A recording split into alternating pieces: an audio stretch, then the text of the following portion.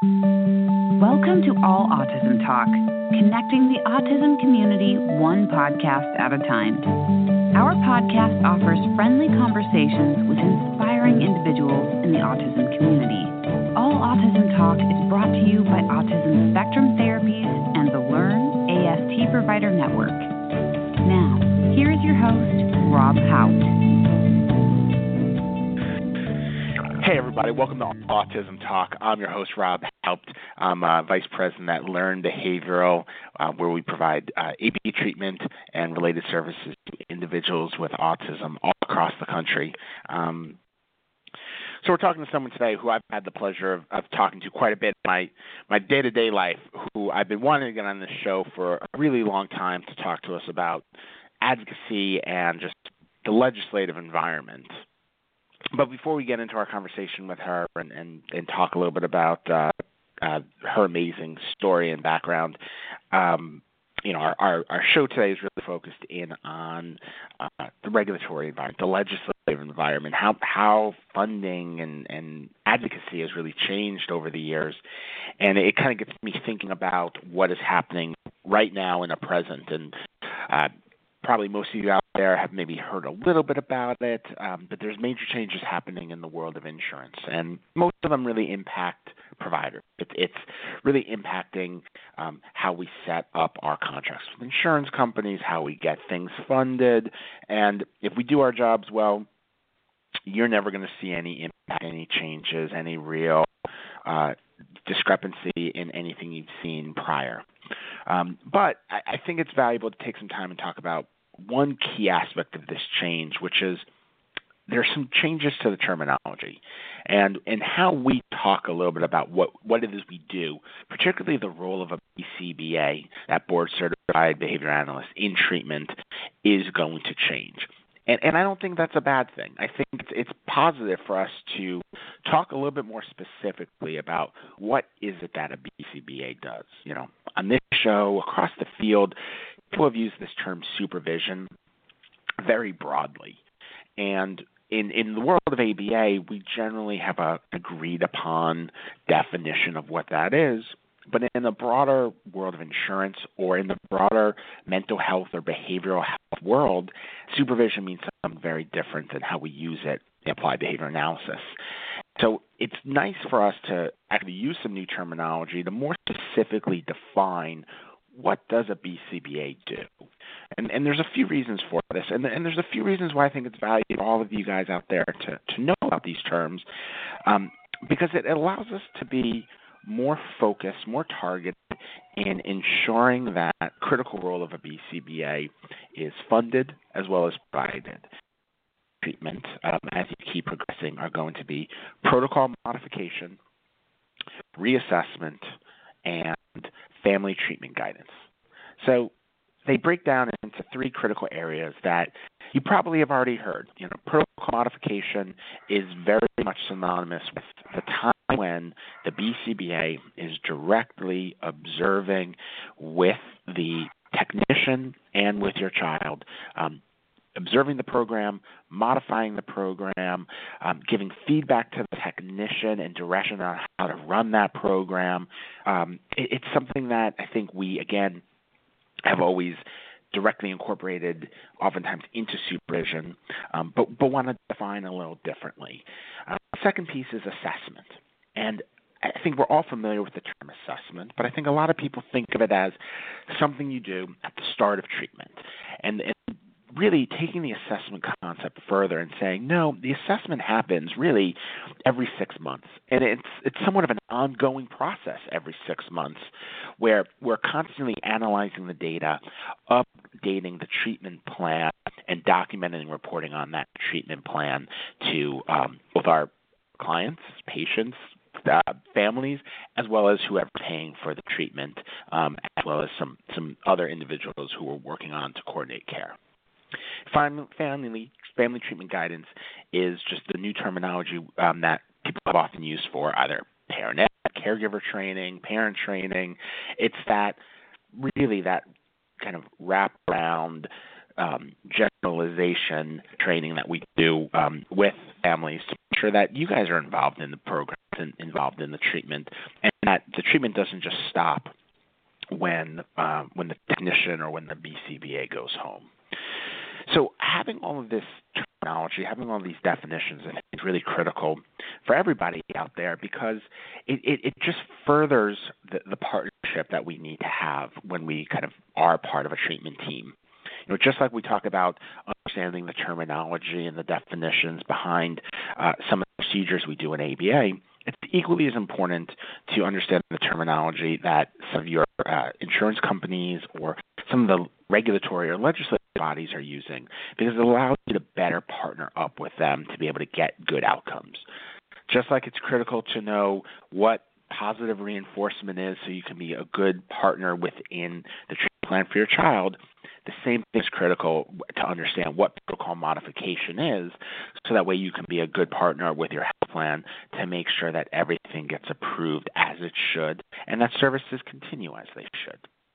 So this is a perfect transition to talk to our amazing guest, who has really spent a considerable amount of time in this kind of regulatory, legislative advocacy world. I'm really excited today to be joined by Amy Weinstock. Amy has been just a true leader and trailblazer in Massachusetts as it relates to autism advocacy and insurance reform. She is currently the director of the Autism Insurance Resource Center at the University of Massachusetts Medical School, as well as an instructor in the medical school's Department of Psychology. In addition to having an extensive background on insurance-related issues with autism, Amy played a key role in passing several significant pieces of autism insurance legislation in Massachusetts, including the groundbreaking 2010 law requiring health insurance to cover medically necessary treatment for autism.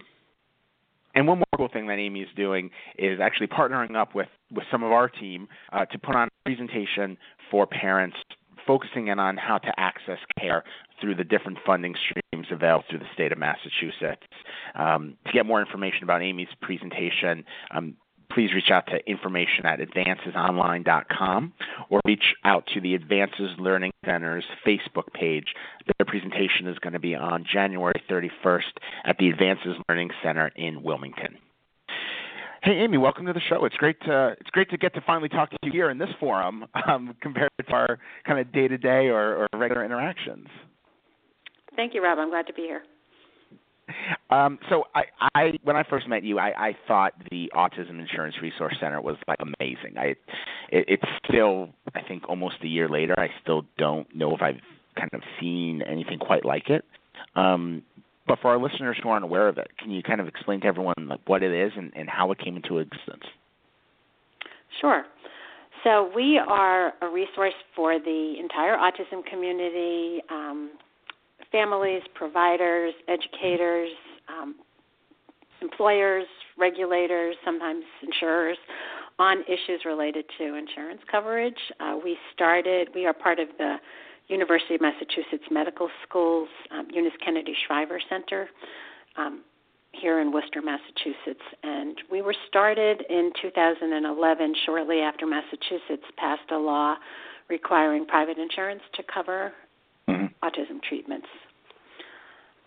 And I actually worked on the passage of the autism insurance law and was invited to direct this center, and feel like it gave me personally a front row seat to watch the implementation of our law take place. But more importantly, I think we've been a very, very effective and powerful tool in maximizing the impact of this law, which is similar to many around the country, and really help just thousands of people access treatments they would never otherwise be able to get. One of the things I think is really, really unique about the program and the center is, you talk to pretty much everybody. Like, in getting to know people in Massachusetts and kind of really reconnecting with my roots there, I feel like everyone in the autism community, regardless of where you stand, they know about the center. They know who you are. How do you guys support such a diverse group of people from payers to the state to providers to parents to those looking to become providers. I mean, it's a very diverse group. How do you balance out the needs of all these different folks who come to you looking for support? Well, we work very hard. We're not a huge organization like any other nonprofit. We are a little constrained by the funding that we have, but because we worked on the insurance law, the principals at our center did, and it was such a broad grassroots effort, we have an existing network, and we take particular focus to be present at events, forums, and opportunities to engage with people and constituencies around the state and actually even beyond the state to know about us and know that we're there. The other thing that's really helped our center, I think, is social media. So there are many channels that we are active in that know about us, that refer us. So we've been in existence for about 7 years, and our use has just grown and our reputation has grown, and we're very proud of it. But it's really been a pretty organic, holistic growth. But we all have a lot of miles on our cars and a lot of dinner conversations that get interrupted by phone calls. And, we're out really 7 days a week in the community, whether it's, family at night who's struggling and needs advice or, conference of educators that we want to explain our work to. But we have some very focused channels that we work through. So we work very closely with all of our developmental disability services agencies, and so all of the caseworkers around the state know of us and know of our resources. We work through all of the school, special education, parent advisory councils so that they are aware of what we do, and then all of the major clinics and hospitals, and some of them kind of joke with us. They keep our phone number on speed dial. And then Massachusetts also we are fortunate to have a large number of behavior analysts and some very good associations, and we get a lot of exposure to them through the membership in those organizations as well. How have you seen? Sometimes I kind of think about how does it always work. I have to assume that in the 7 years, you've seen kind of maybe the law itself hasn't changed, but maybe how people are kind of enacting the practices within it. I mean, how have you seen that change, and has there been kind of specific channels that you just described that really kind of drove those changes? Well, it's changed radically, and it's expanded radically, and some of that is external forces, and some of it is natural evolution. So when the law in 2010 was passed, it was called ERICA, an acronym of we use way too many. It covered private, fully funded, state-regulated policies, and it was probably about 25 to 30% of people in Massachusetts had access through it. So it was game-changing because it really put autism treatment on the map. It was the first law that really required insurance to cover ABA in any form. So it was huge, but it was a limited benefit to a finite group of people. In 2015, another law was enacted that expanded that coverage to the Medicaid population, which brought another big chunk of people with access. And then there are federally regulated private insurance policies that have steadily kind of come on board, and today a majority of them are. So in 2011, when we started, sometimes the only assistance we could really provide to someone who called was just explaining to them that given the current insurance they had, they were sort of out of luck in terms of accessing some of these treatments. Yeah. Maybe there were some alternatives, but they were pretty limited in how they might be able to maneuver. And today, really everybody who comes to us has a way of accessing this treatment. It may be different depending on what you have and what you need and what your circumstances are, but it's really broadly expanded. With that, the complexity has obviously expanded as well. Yeah. But it's gratifying to see that we can really help almost everybody today access this coverage.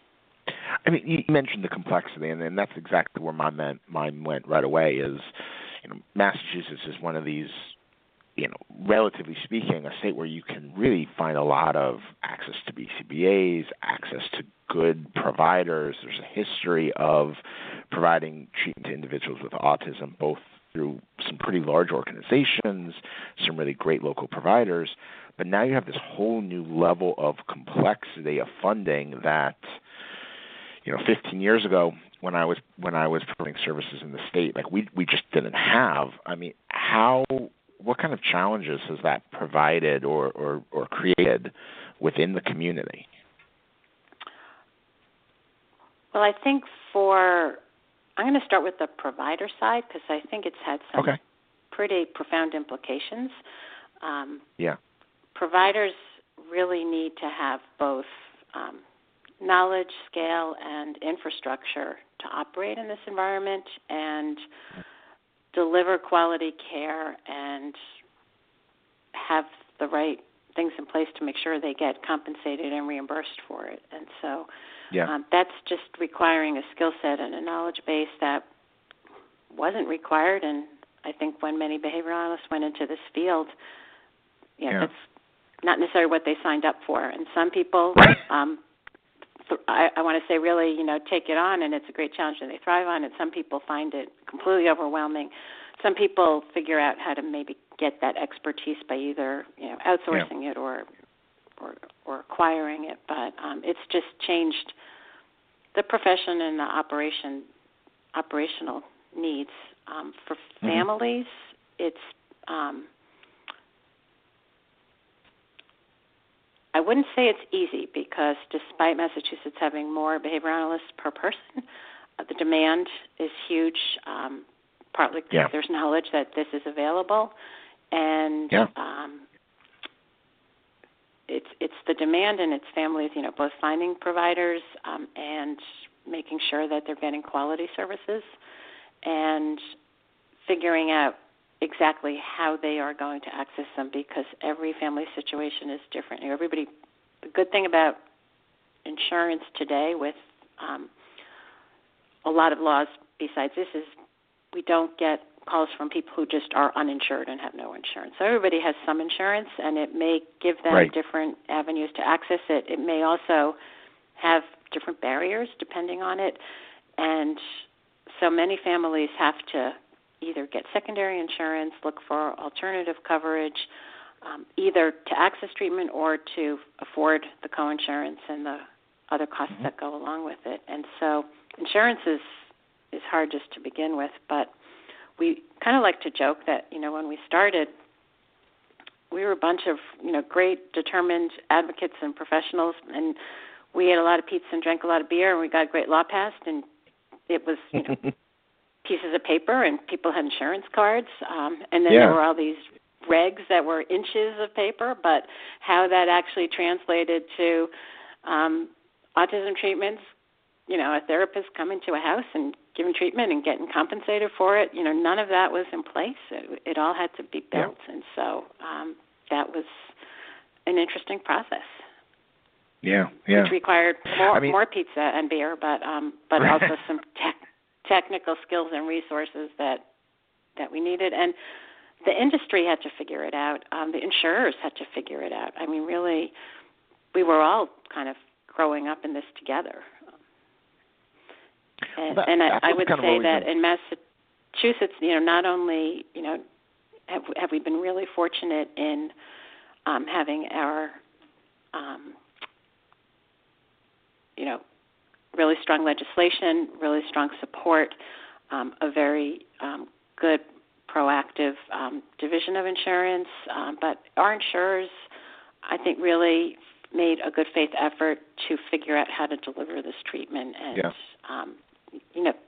if you remember, back in 2011, there weren't even CPT codes for this treatment, and I'm talking about ABA, which was a new treatment. And for people who aren't sort of insiders, CPT is the holy grail of medical billing. I mean, if you don't have a CPT code, you can't even start. And believe it or not, in some states, with laws and with regs and with great people and everything else, that one little technical issue could be enough to hold up treatment. In Massachusetts, the insurers got together. They said, these are the codes we're going to use. It was just, published, and it was not, it was treated procedurally, but it was something that we've seen in other places be really big barriers, and here it wasn't. So we had a lot of infrastructure and pieces that went well together. But then still a lot of questions and confusion. Autism is not diagnosed with a blood test, and it's not, measured with X-rays, and progress can be sometimes uneven or lumpy, and medical necessity can be sometimes the subject of debate. These are people, and they're complex, and this is a neurodevelopmental disability. So it can be a pretty fascinating process to watch and to evaluate and to figure it out. I mean, what's always the complexity of all of this, the fact that you've got so many different kind of perspectives, and now you have all this complexity of insurance types. I mean, that's what's really impressed me about the Resource Center from the get-go, because it almost seems like you guys are able to serve a little bit as like the bridge or like the glue to all of these different folks. And practicing in other states, having been in other states, we don't see that. I've seen the desire to create entities like that. I think here in California there was talk about an autism task force being created in 2011 to essentially to do all of that, and it just never really stuck. And it just seems to knowing the system just seems so critical to a parent. And you guys almost seem like you provide that like unbiased look. Here's the channels. Here's the system. We're not giving you the provider perspective. We're not giving you the payer perspective. We're really not giving you any perspective. We're giving you information and some coaching to navigate it. And that just seems very unique and very valuable to that parent who says, here's what I've got. Help me figure out how to get help for my kid. Well, I think that's accurate, and I think value is the key thing. We did an analysis a few months ago that showed for every hour of assistance we provide, it's translating into about $10,000 of services for somebody. But we take a very simplistic approach to what we do, despite I think we've overused the word complexity, so let's not use that word anymore. Yeah. But sure. In a simplistic level, the way we look at it is everybody who comes to us, everybody who maybe doesn't come to us, and that frankly keeps us up at night more sometimes than the people who do, is going to hit a wall in this system just by the nature of it. And so when people come to us, whether you're a provider or you're a family member or have another role in this, you usually come to us having hit a wall. And first thing we look for is a door, and for a percentage of people, there's a pretty easy door, and we just show you where the handle is, and you open it, and you go through it, and we don't hear from you again. And for others, we need to find a way around that wall. And sometimes the ways around that wall aren't too pretty or easy, so then we look for a way over the wall, and sometimes, we just have to get a bat and beat the wall down. And it's simplistic, and, we can joke, and, getting out the bat to beat the wall down takes effort and degrees of pain and suffering, and sometimes the cost-benefit isn't there, but that's the approach that we take to all of our work and all of our cases and everything we do. And so that's, I think, how we maximize our effectiveness. And we never give up. If somebody decides it's not worth their time and effort, that's fine. But I think I've been accused of being impatient, and I tell people I wasn't born with a patience gene, but I definitely think persistence is part of my DNA, as well as all the people who work in our center. Yeah. You mentioned simplicity, and that was actually kind of in a weird way where I was going to go next, but in a different way is, and one of the things I've kind of seen in other parts of the country where I've been is, we talk so much about insurance, and it becomes kind of like the big payer talk, and yes, there's the complexities or the nuances of this type of insurance versus that type of insurance, but it almost kind of takes over the conversation of where help and resources can be found. I find that people throughout the community, regardless of provider, parent, resource, whatever, we almost kind of forget there are other resources out there. There were other funding streams or avenues to provide support, and people have almost sometimes forget, hey, sometimes it's good to do this and that, or sometimes it's good to do this and then that. I think in California about the regional center and how they've historically provided services and continue to provide certain things through Early Start.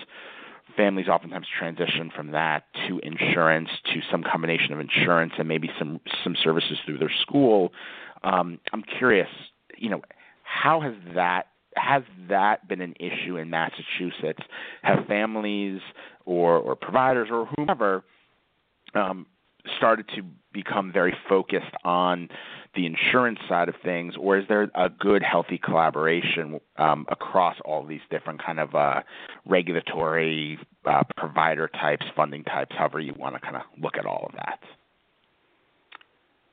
Well, I think we've always viewed insurance as one tool in the toolbox and one way of accessing treatment. And as you said, it's broad. So particularly Massachusetts, in addition to having a lot of other resources, has, I think, really good school services and really good infrastructure there. And one thing we were very cognizant of a decade ago when we started advocating for legislation was not to do anything that would make that harder for people. And despite it being really good, it still often requires lots of advocacy. So when we talk about looking for a door and looking for ways around walls and stuff, sometimes it's not an insurance solution. Sometimes it is best for a variety of reasons for somebody to be looking towards getting assistance through their school, or our early intervention program covers a lot of treatments. Our Department of Developmental Services has a waiver program for children with autism. So there's a number of different ways, and that's why each person's situation is unique. And I remember several years ago I was asked to speak by a school, by a BCBA who was working in a school, to the parents in his school about insurance, and I could see that it was beyond many of these families who came. So they came to the presentation, and I could explain how insurance worked, but these were largely non-English speaking people. They were in a part of the state where it was going to be hard to find this kind of treatment, and not just the navigation, the supply, and everything else. And I saw the challenges, and I finally, just said to the host, I said, I think your parents have to realize that, maybe where they really want to start is looking at what they're going to get in their school and in their IEP, because that was really, just from my assessment, probably the best way and the most practical way for many of these families to access treatment. I think it would be different today because this was many years ago, but sure. But you have to sort of do what's right, for everybody at the time. And the school still invited me to come back the next year, so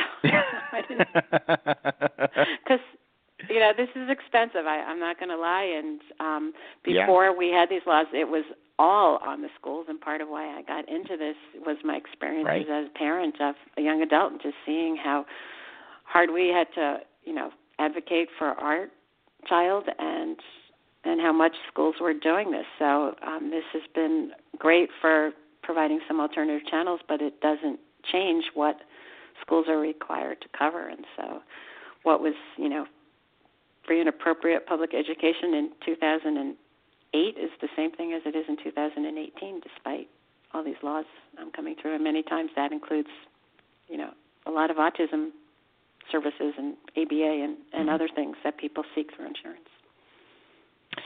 Has there been any changes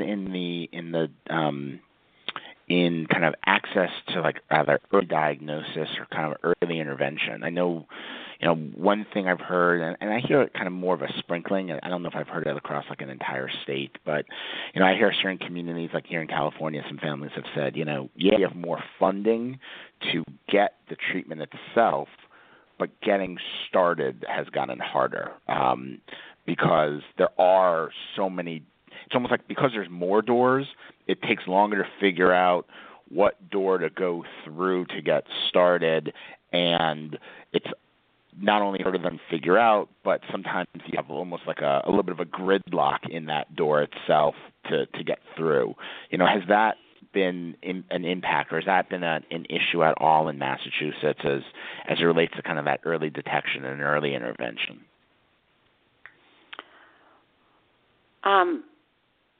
Well, access to early diagnosis is something that many people in our state have focused on for a very long time and continues to be just a critical need. So there's the awareness, there's the education, and then there's the supply. Right. So I can tell you, as the parent of a 21-year-old, it was not easy to get an appointment, to get a diagnosis 18 years ago. It's still challenging today, but I wouldn't say that insurance has made that harder. The thing I have seen perhaps is that I think on the part of professionals and some families, in prior generations, that diagnosis was often imparted with a sympathy that, you'd been given a little bit of a hopeless prognosis. And with the treatment and with the opportunities today, I think that mindset is shifting. So there is some of the fear and avoidance and stuff that might have taken place many years before is maybe a little bit less prevalent. People understand that this isn't something people necessarily want, but there are ways to deal with it, and there are paths forward, so they can do that. But I think the demand for diagnostic services has also increased the same. The prevalence has increased, the demand has increased. The whole system is just pretty busy is the only way I could characterize it. I do see the clinicians in Massachusetts particularly, who are some of the most compassionate people, really working so hard to address that. So, a young child who needs that diagnosis to access those services, they will work really, really hard to get in to see them and to get that and to get things started with them. Yeah. We focus kind of on so much of what you guys are doing and a little bit on the history of how this has all evolved. I'm kind of curious to get your thoughts on kind of a little bit of that crystal ball. Like, what do you see as kind of the future leads us to? Like, are there critical areas that you see are maybe either challenges that lie ahead or issues that we really need to kind of really put additional focus in on to make better? Well, I don't know if it's because I'm a little myopic and I have a daughter entering the adult system, but I see a whole framework and a whole infrastructure, and we can discuss how it's working for younger children and students coming through school that has been incredible, and not just insurance, even before insurance. And I see a whole generation of young adults transitioning into the adult world who have skills, who have abilities, who have expectations, who are capable and want to work and function in society that just this didn't exist 20 years ago. And they need support. They're still going to need supports, and they're going to need mechanisms and services to help them continue and maximize that potential. And I think that system hasn't quite figured out how to deal with that in a systematic way yet. So we see some great models, and we're looking at those, but that's, to me, the next frontier. And I hear, criticism. People say, all you see with autism is pictures of cute little kids, and you got these people growing up, and they're still great people, and I think some of them are still really cute, but it's not just little kids. And we do see in some less informed and less enlightened people a thought that, this treatment works until you're age X, and then it doesn't, and it goes away, and you don't need it anymore. And that's just not true. So where we see a lot of the disconnect is in that, but I also see a huge amount of potential. I see some really incredible people who I think can really change the world with some of the unique characteristics and traits that come along with being on the autism spectrum, but they need a link, and they need something that's going to help them maximize that, and that is a little tenuous and not quite as well defined today as I expect it will be in the future.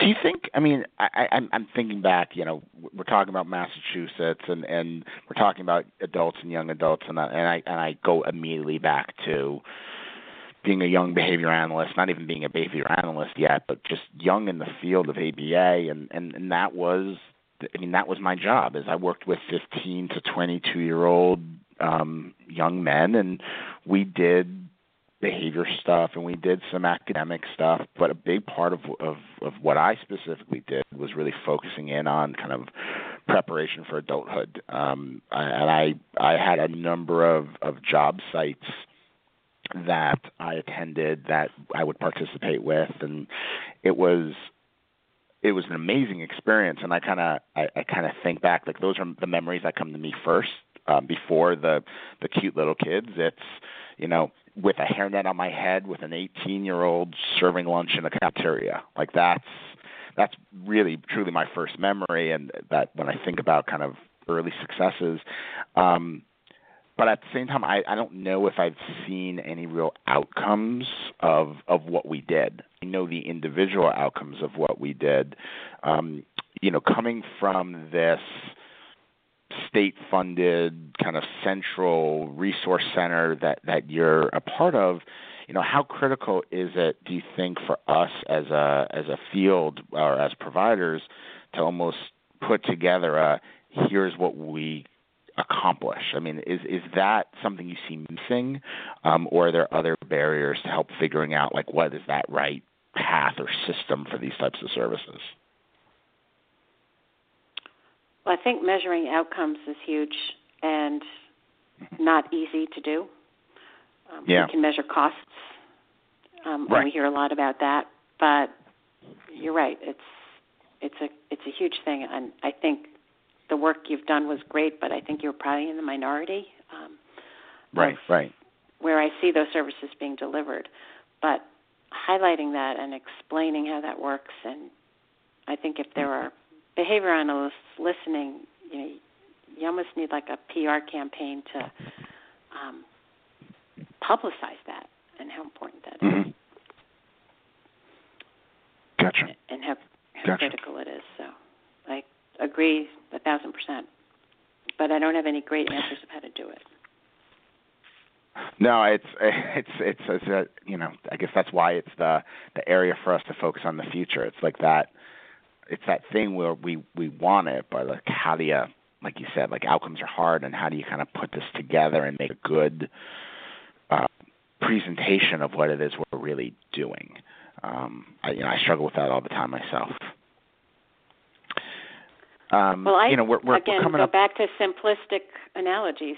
So when people talk about ABA, which is one of the more widely prescribed and utilized treatments, has so much misinformation about it. And one of the biggest myths that I see from people who aren't as knowledgeable is it's just for little kids, and it involves sitting at a table until you point to blue, and then you get an M&M, and then you go off and play or whatever. And that's just such a limited aspect. But particularly when I talk about adults, and it's not even just people on the autism spectrum or other disabilities. I always say, ABA is just, and this is my layman's interpretation because I'm not a professional, is reinforcing desired behaviors, and it works really well on husbands. It's like, hey, you did such a good job with the dishes, honey. Look at the trash. And oh, would you like me to take that out? It's just not that different. And I get in trouble for that, but that's, kind of how I view it, and I think we need to kind of take that many steps further to really explain the potential and the impact and how that works. Hey, look, you. It may be simplistic, but you actually described my morning as it related to the dishwasher and making breakfast for my daughter. So, it's real. It is pretty accurate. This may be the part you have to edit out of the podcast, but okay. No. I tell it. Our listeners know we don't edit this type of stuff out. I mean, look, I'm of the belief that this is. We've made this overgeneralization due to, the research, due to funding, due to just kind of where the, media or the society is kind of starting to look at autism and talk about autism. But ABA really is about human behavior. And as someone who did not anticipate ever going into ABA or working with individuals with developmental disabilities, I have a history background. And so when I look at ABA and some of what you just described, you can almost take it to a macro level and look at, let's analyze, what happened in the American Revolution and how did this event lead to this other event and how did these behaviors or events impact other behaviors of people in the community and society, and I think it's just it can be so simple as you said, or it can be more complex and really be these like formalized treatment plans. But that's the benefit of this science. That's what's kind of kept me in it for now getting pretty close to 20 years. So I'll say it's about the dishes too. When I started becoming aware of ABA 20 years ago, I was coming at it as a parent, and it was helping my daughter tremendously, but I was also working in banking at the time. And in banking, a huge part of your compensation comes from an annual bonus. And I remembered looking at that and thinking, this is a pretty screwed up reinforcement system, because I would see the behaviors that people did and things they did to maximize that annual bonus that you might say was not always in the best interests of the clients they were serving or the institutions that they're working for or the shareholders of those institutions.